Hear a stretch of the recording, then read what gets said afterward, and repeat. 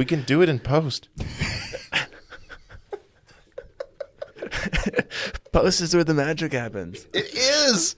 I am post. I'm not magic. I are post. He's our wizard. Are we recording? Yes. Oh. Actually. We have to record. Good morning. Good morning, everybody. Good morning. All right, so are we splicing in the This is the extra mile. Yeah. Yes. So we're putting that in post, or are we going to play it? Yeah, we're just going to put it in post. We'll see what this happens. If these are espressos, then give it a little. Do you want to try an espresso? Yes. Okay. And we can get a lot of those in. Do you think espresso, like the coffee, or Xpresso, the pun? We'll do the pun. Okay. Xpresso. All right, so here we go. 'Cause it's express. Here's the start of the Xpresso, yeah? This is the extra mile.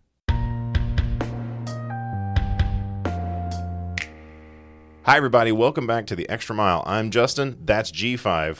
What's up, George? Not much, man. Not much. Man of few words, but full of impact.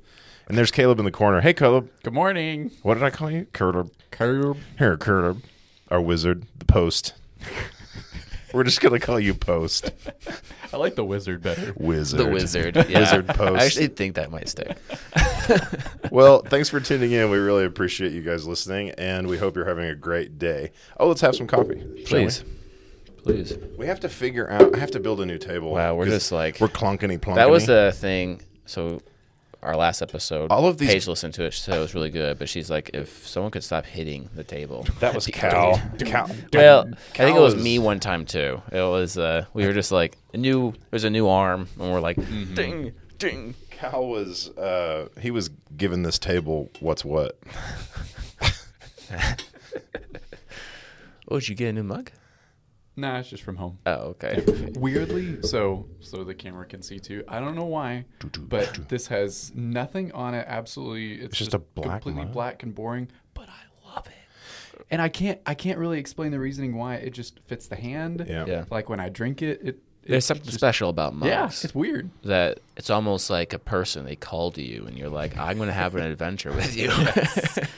My favorite mug I think I've ever had. It's dead now because it deteriorated. Oh. It was black on the outside, Yeah. and when you put coffee in it, it reacted to the heat, Oh, I love that. and then it became the Marauder's map from Harry Potter.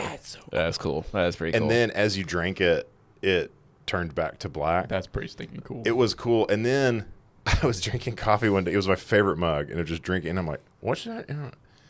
And it was probably lead paint. Like it was just coming off, like flaking off. Oh, Anyway, and so eventually it just had to be thrown away. It was sad. We have one of those too that we got as a gift for Christmas one year, and it's a picture of me and Julie, and I really like to give it to our guests so they don't know it.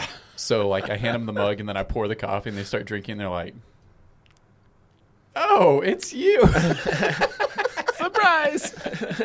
Have you ever had those mugs that have things in, like little sculptures and little stuff? surprise at the bottom of Either a rooster or something worse, it. Yeah. Those Wow. are good. Wow. or something better. Whatever. Yeah, it could be something To better. each their own. Could be something better. It's a little surprise. Whatever you want to surprise people with. Something that needs to wake you up. Oh, man. Something scary.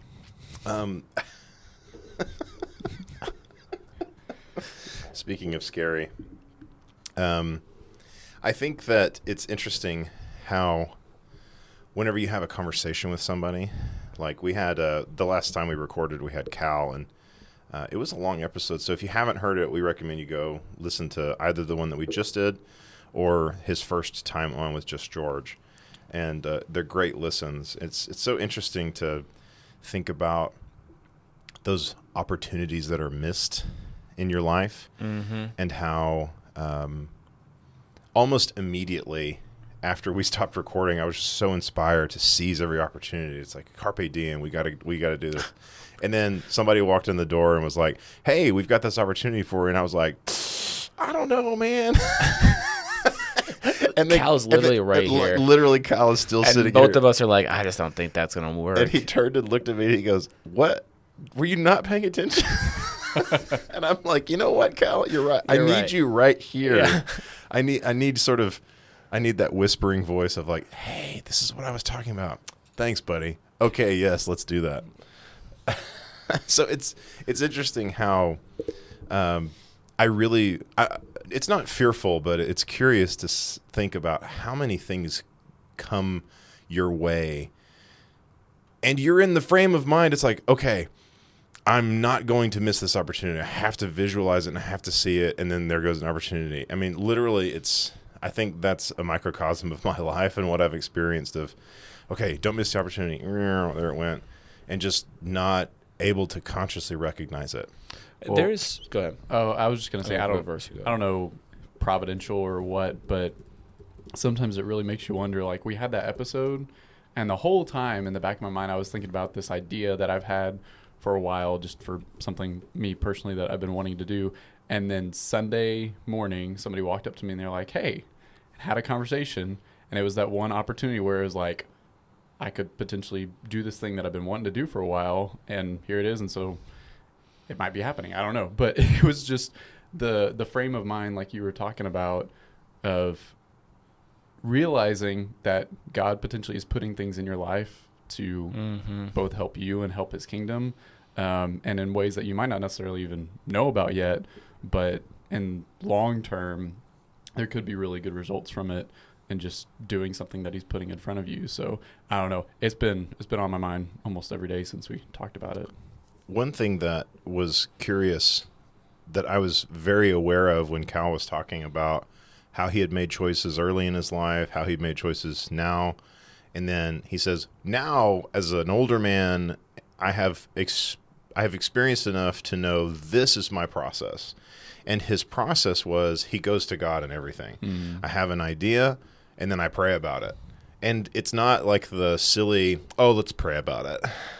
But it's just he literally goes to God and he asks, is this what I need to do? Guide my steps, right? And that is precisely, it struck me because when you're reading the Old Testament and you're reading about Joshua and you're reading about Moses, the times that they really stumbled in their decisions is not that it was unsound reasoning. I mean, they had a certain amount of force.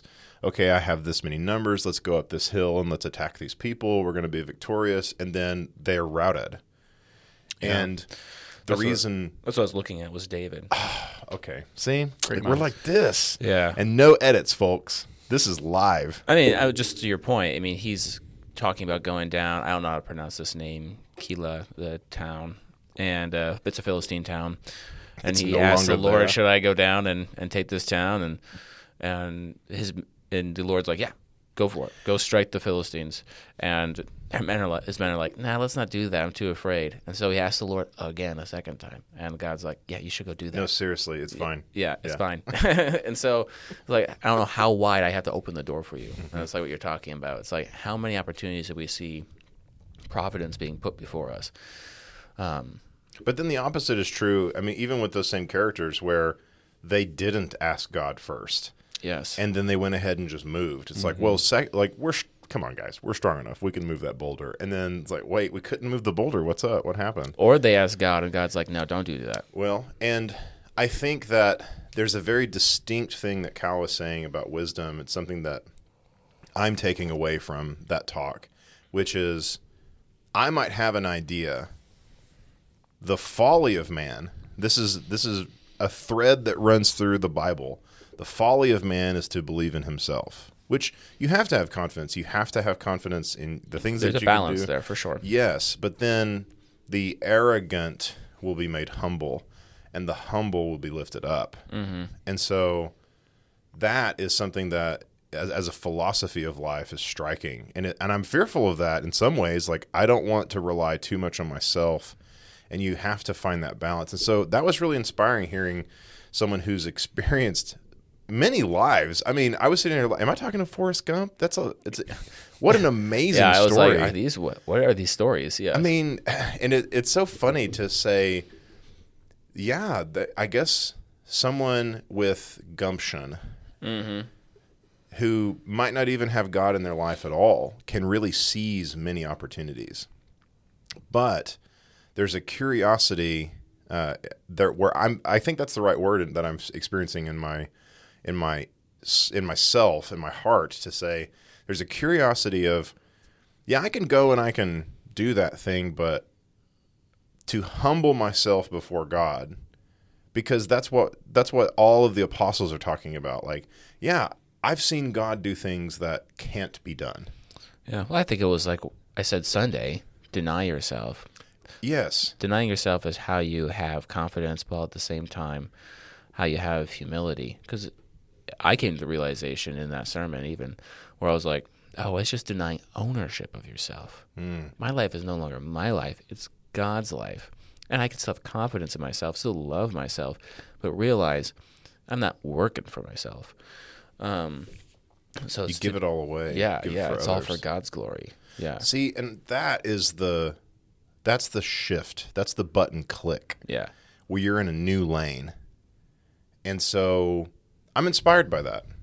I think that to God be the glory. Okay, let's work forward in that. And my steps, what I'm going to do the rest of the week is I'm going to try. I'm absolutely going to try to stop and make sure that God has the glory. Yeah. I'd say don't be afraid to poke your head through some doors and see if it's good or not good.